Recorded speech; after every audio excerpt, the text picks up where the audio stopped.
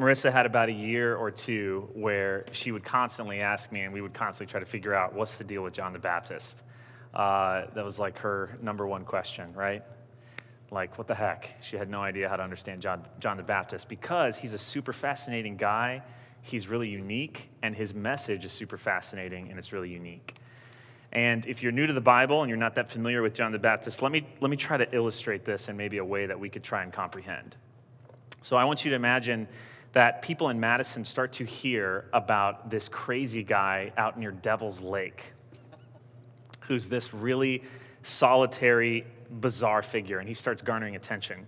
And he wears deer skins for clothes only. He forages for mushrooms and berries near Devil's Lake and eats all the insects that he can find. And he spends his time baptizing people in the lake.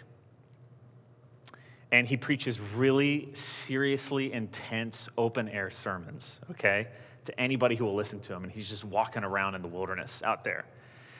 And he's not a part of a church. He's not a part of a political party. He's kind of set apart as this unique person, solitary figure. And if that wasn't crazy enough, here's what gets me about John the Baptist. People in Madison start flocking to the guy near Devil's Lake. And don't think, these aren't the gullible, dull people of Madison.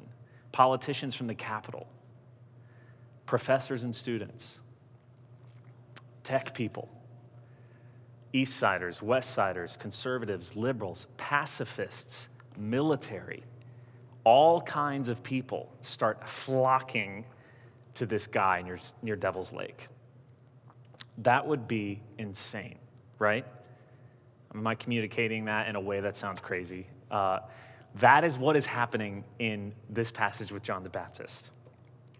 It's just as intense. John is this super weird, set-apart mountain man. So from the Bible, we get this picture that he wears fur clothes. He eats honey and locusts. And when he preaches, the guy spits fire.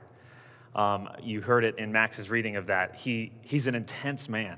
And people flock to him.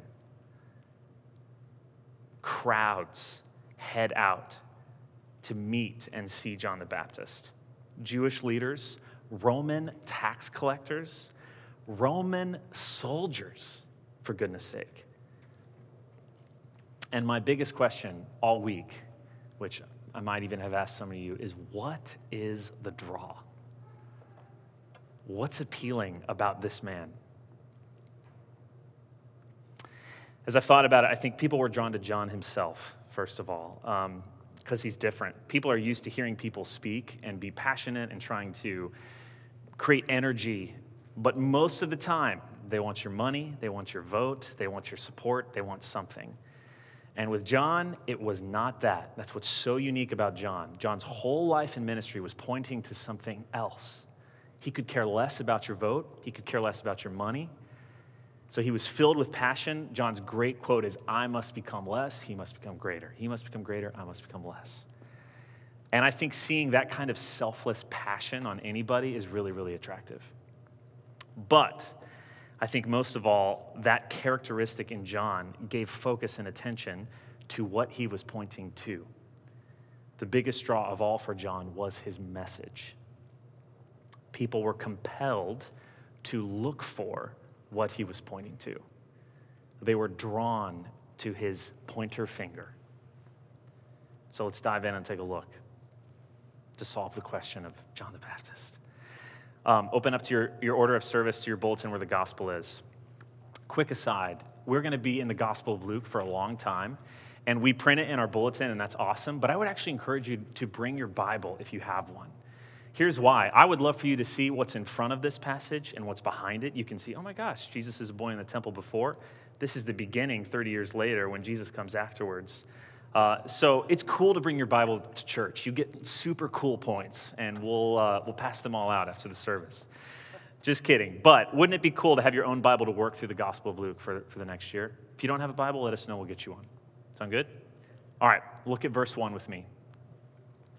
In the 15th year of the reign of Tiberius Caesar, Pontius Pilate being governor of Judea, Herod being tetrarch of Galilee, his brother Philip, tetrarch of the region of Iturea and Trachonitis, and Lysanias, tetrarch of Abilene, which is also a place in Texas. During the high priesthood of Annas and Caiaphas, the word of God came to John, the son of Zechariah, in the wilderness. And he went into all the region around the Jordan, proclaiming a baptism of repentance for the forgiveness of sins. As it is written in the book of the words of Isaiah the prophet, the voice of one crying in the wilderness, prepare the way of the Lord, make his paths straight. Every valley shall be filled, every mountain and hill shall be made low, and the crooked shall become straight, and the rough places shall become level ways, and all flesh shall see the salvation of God.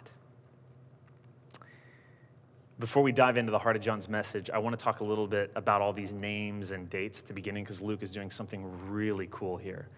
If you look at verse 1, you see all these names of political and religious leaders, and then this statement that the word of the Lord came to John.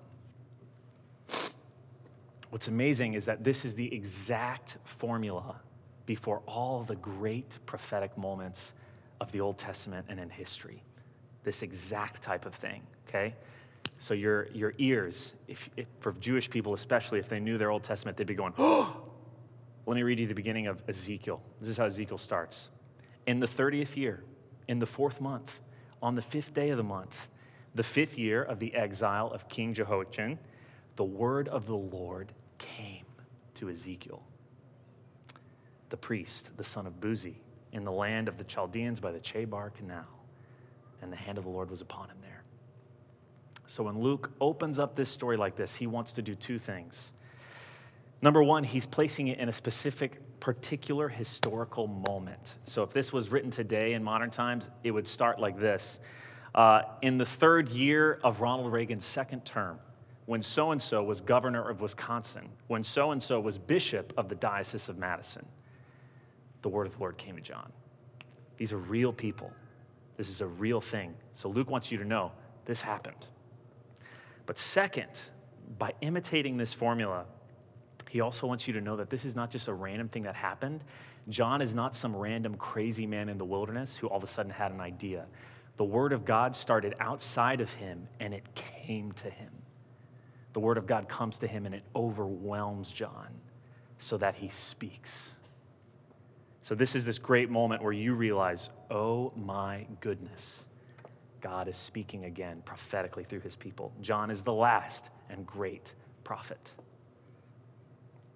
And all this means that it's not John that's important, it's his message that's important. John is just the messenger.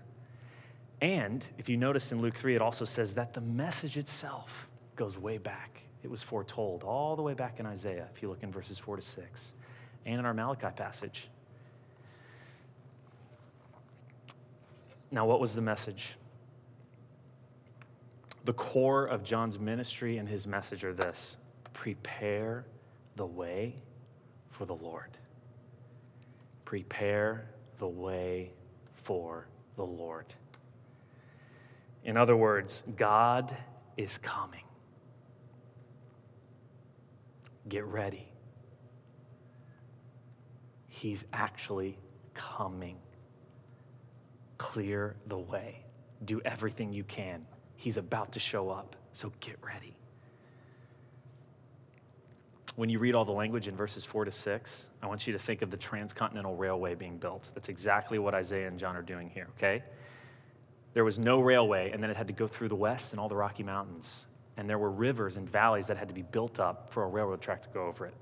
Then there was a huge mountain, and they had to either tunnel through it or raise it down with dynamite in order for it to go around.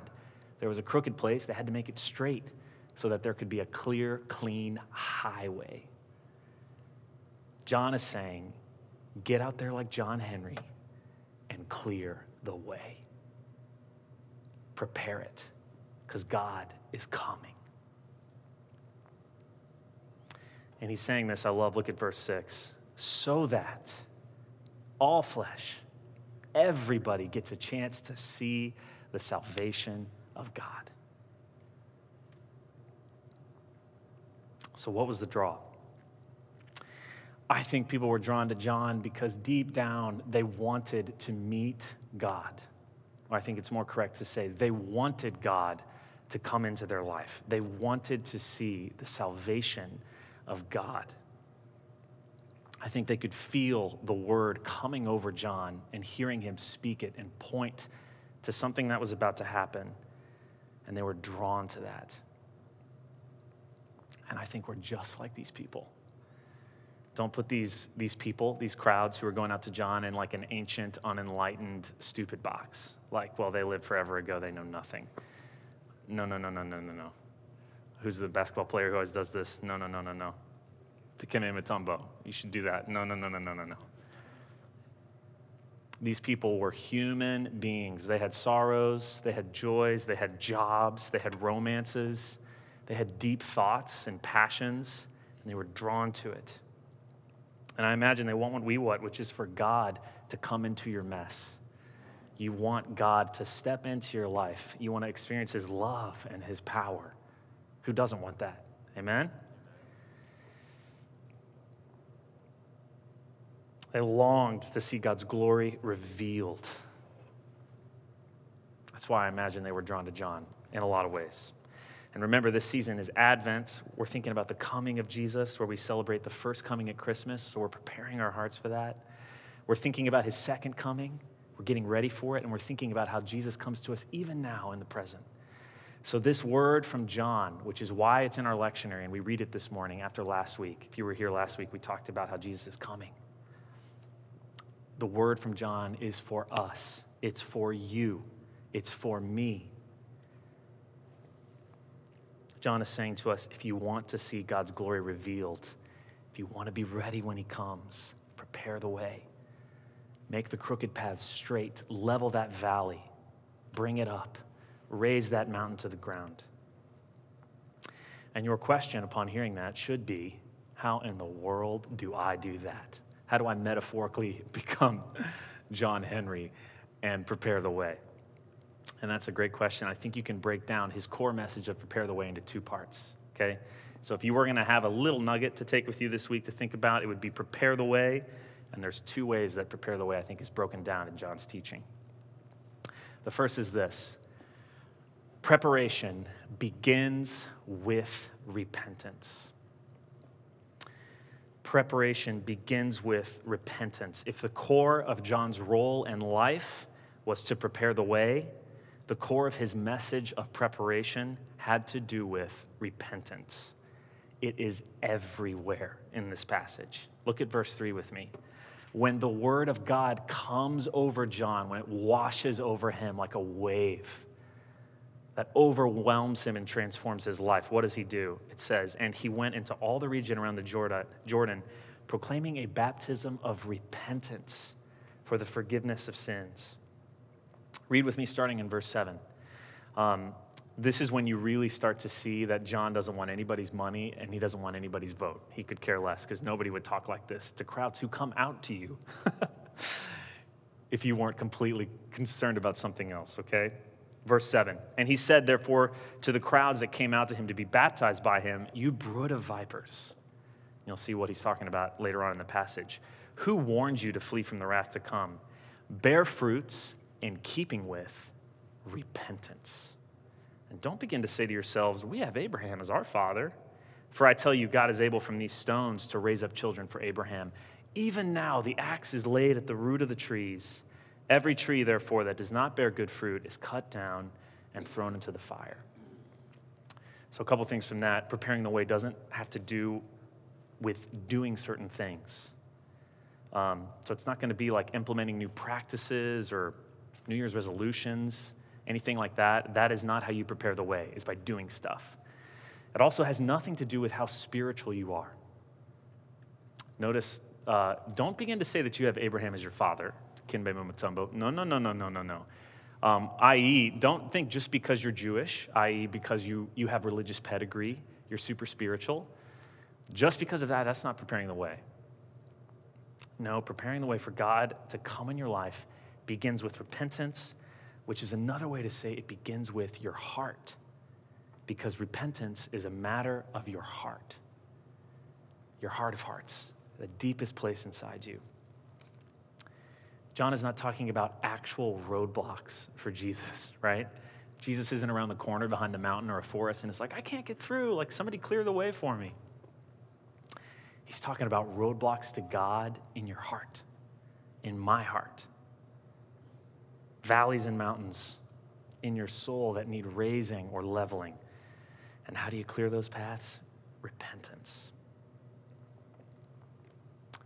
We need to define that word, repentance. What does the Bible mean by repentance? I like to think about words weighing a certain amount. It's like there's a weight room up there. The word repentance in the Bible is really heavy, super heavy, deep, broad, big word. But let me see if I can simplify it as best as I can into today's language. Here's how I would define repentance.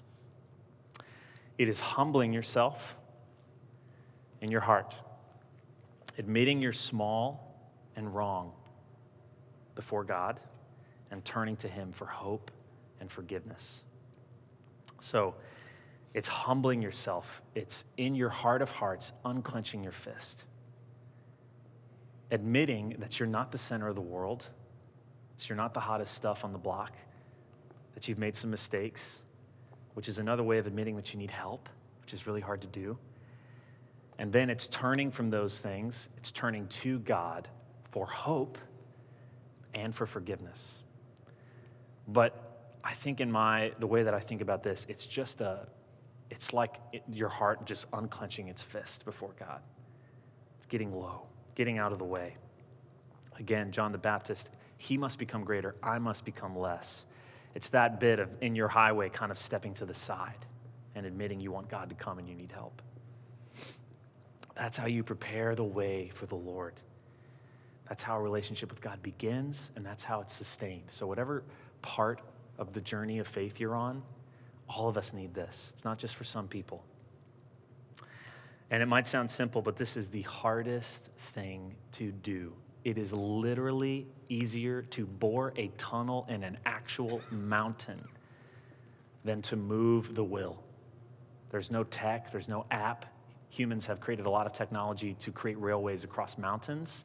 There's no app for this. Everybody knows what it's like when you encounter in yourself or in another person an immovable, I'm unwilling to unclench my fist heart. Give me some nods. You guys know what I'm talking about? Megan Lidford recommended to me a podcast, which you can talk to her about and she can recommend to you as well. But it's on church planning, but it's for an audience that aren't Christians. So it's like a startup podcast. It's fascinating. And one of the episodes stood out to me when the journalist, who's not an active Christian, just because he's like doing a story on this church planner, goes with him on a silent retreat, which really freaks him out because I imagine he doesn't have a lot of time in his life where he goes to like a convent in silence for 2 days and just like prays and thinks about spiritual stuff. So he admits on the way there he's really freaked out and he doesn't know what to do. And this church planner pastor gives him, like, here's a way that you could do it. Here's 3 prompts that I want you to journal about. I need, I fear, and I surrender are these 3 prompts that he gives him. And it is fascinating because this guy, who I was really drawn to, he's really vulnerable and honest, and he kind of walks people through what it was like for him to do that. And he said he gets to I need, and he just filled up a journal. Like, he knew what he needed. He needed so many things. He gets to I fear, and he, again, very, very in touch with his fears, was able to do everything. But he gets to I surrender, and the page remained blank.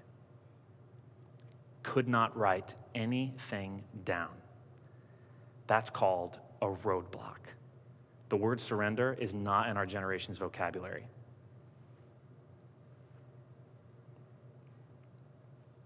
And he talks about how he knew then, when he was facing the word I surrender in his journal and nothing, that he had an issue. He couldn't even really define it, but he knew I'm incapable of trusting. I'm incapable of unclenching my heart to anything. Marissa and I one time were at a dinner with one of our dear friends, and she told us emphatically, I will never, ever humble my will or surrender my will before God, ever. I will go to church, I'll even read the Bible, I'll talk to you about whatever, but I'm never going to do that in my heart. That's a roadblock. John is saying, clear it, level that valley, raise it up, prepare the way. It's the hardest thing to do, but it's not impossible in the Lord Jesus. He raises the dead.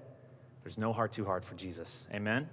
So there's always hope. If you're sitting here and you're thinking, my heart's hard, well, Jesus died and he was in a grave, okay? So he can get past that. That's why we believe in the power of the Holy Spirit to move in us. If you want more of God in your life, it starts here. It starts in your individual heart.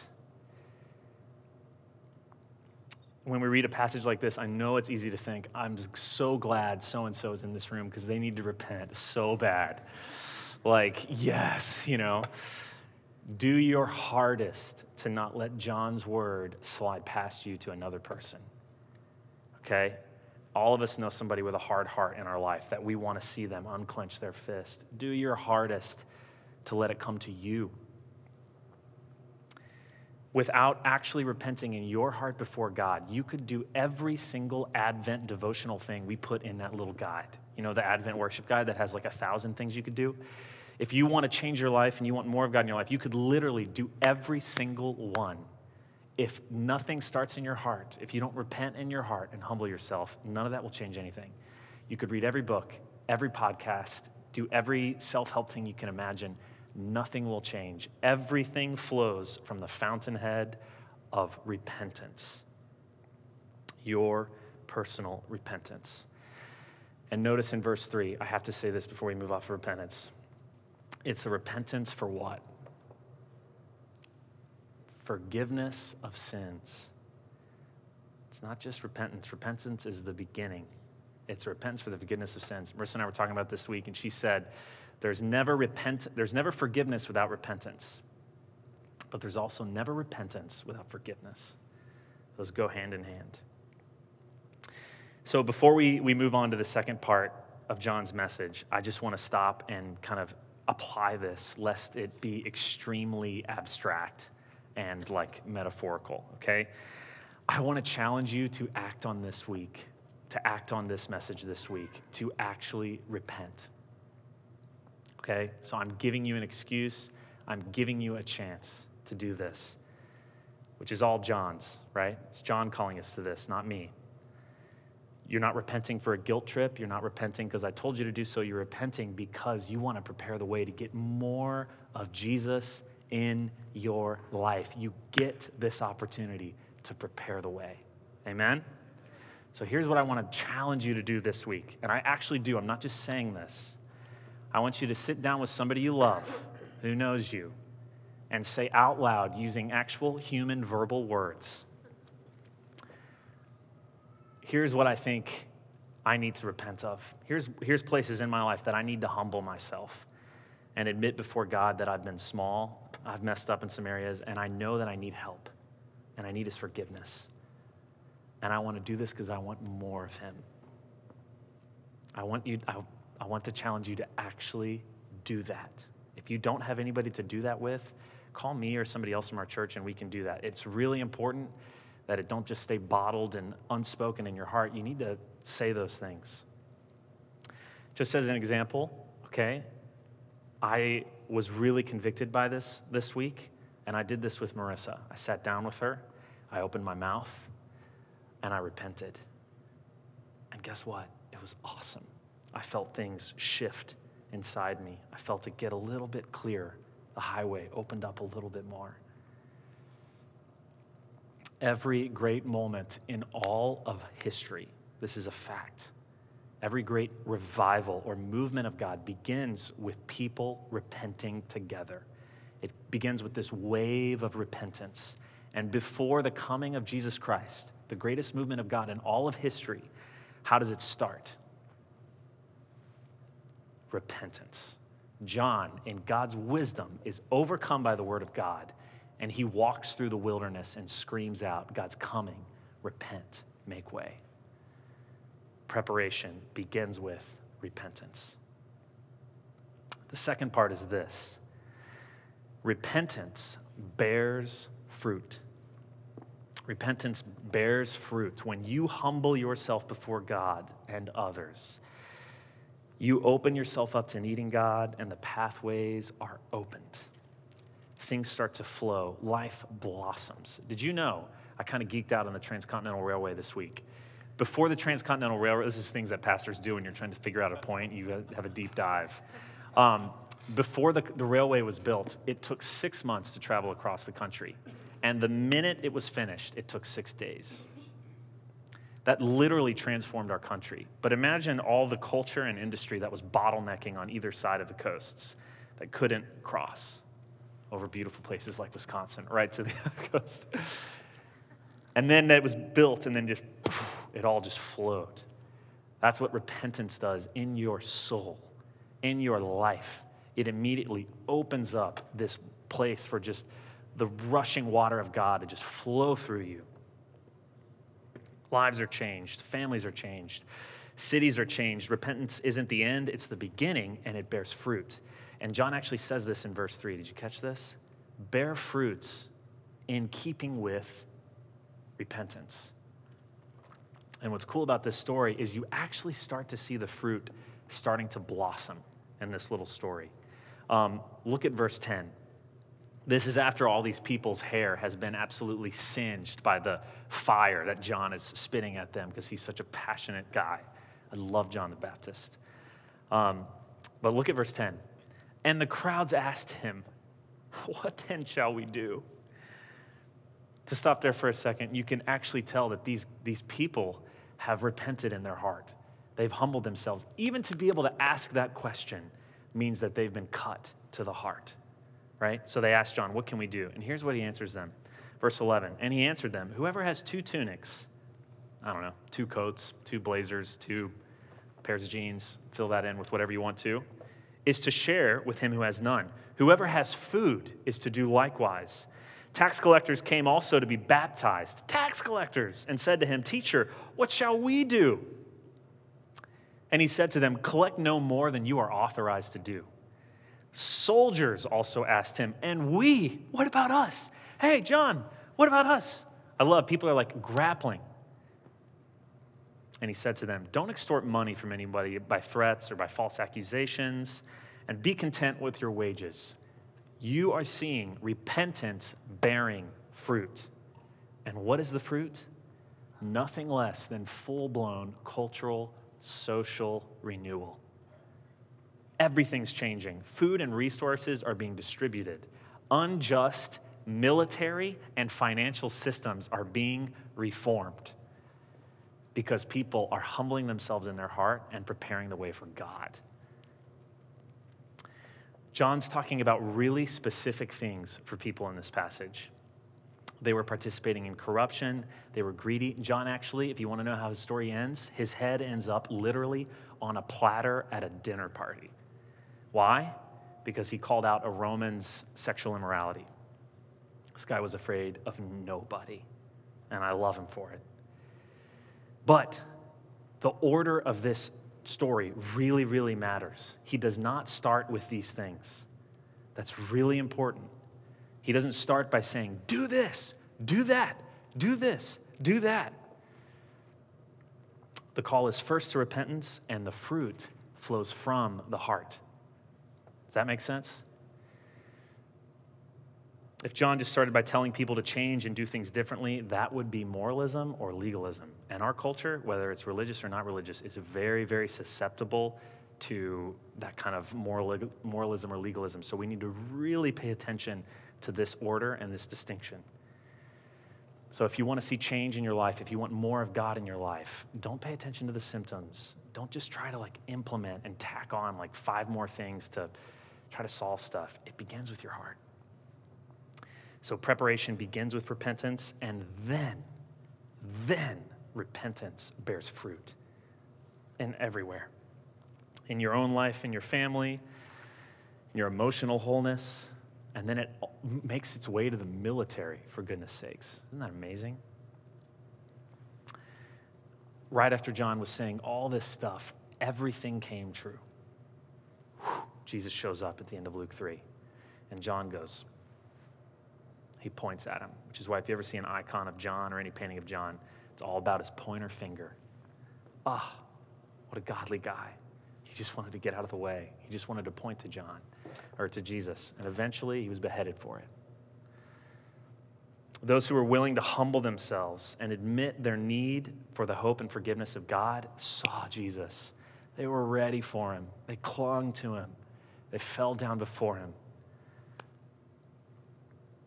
But there were those who, because they were unable to repent in their hearts, to unclench their fists in pride, were unable to recognize Jesus. They were unable to accept the gift he was offering. And to them, the Bible actually says Jesus was a stumbling block.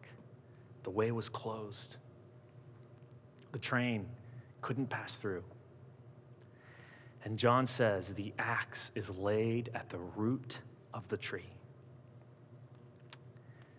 So we must hearken to the seriousness of John's charge, the beauty and the severity of what John is saying. And that charge is for us to repent and bear fruit in keeping with repentance. That's what it means to prepare the way. Oh, that we would see more of Jesus Christ. Amen. Oh, that we would open up the transcontinental railway in our hearts, in this church, to have more of Jesus. I love and joy to the world. I don't know if you've ever really thought about this lyric. Joy to the world, the Lord has come. Let earth receive her King. Let every heart prepare him room. Let every heart prepare him room. May it be so. The voice of one crying out in the wilderness says this: prepare the way of the Lord. Make his paths straight.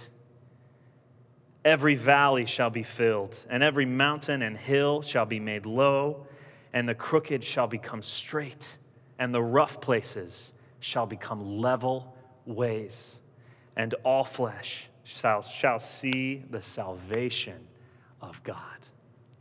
In the name of the Father, and the Son, and the Holy Spirit, Lord Jesus, come into our midst. Help us to repent, Lord. Not for a guilt trip, not for shame, Lord, but out of a desire for more of you, for a desire of your fullness. Help us to become less. Lord, we pray that this wave, that your word would come to us just like it came to John. And we pray all of this in the powerful name of Jesus Christ. Amen.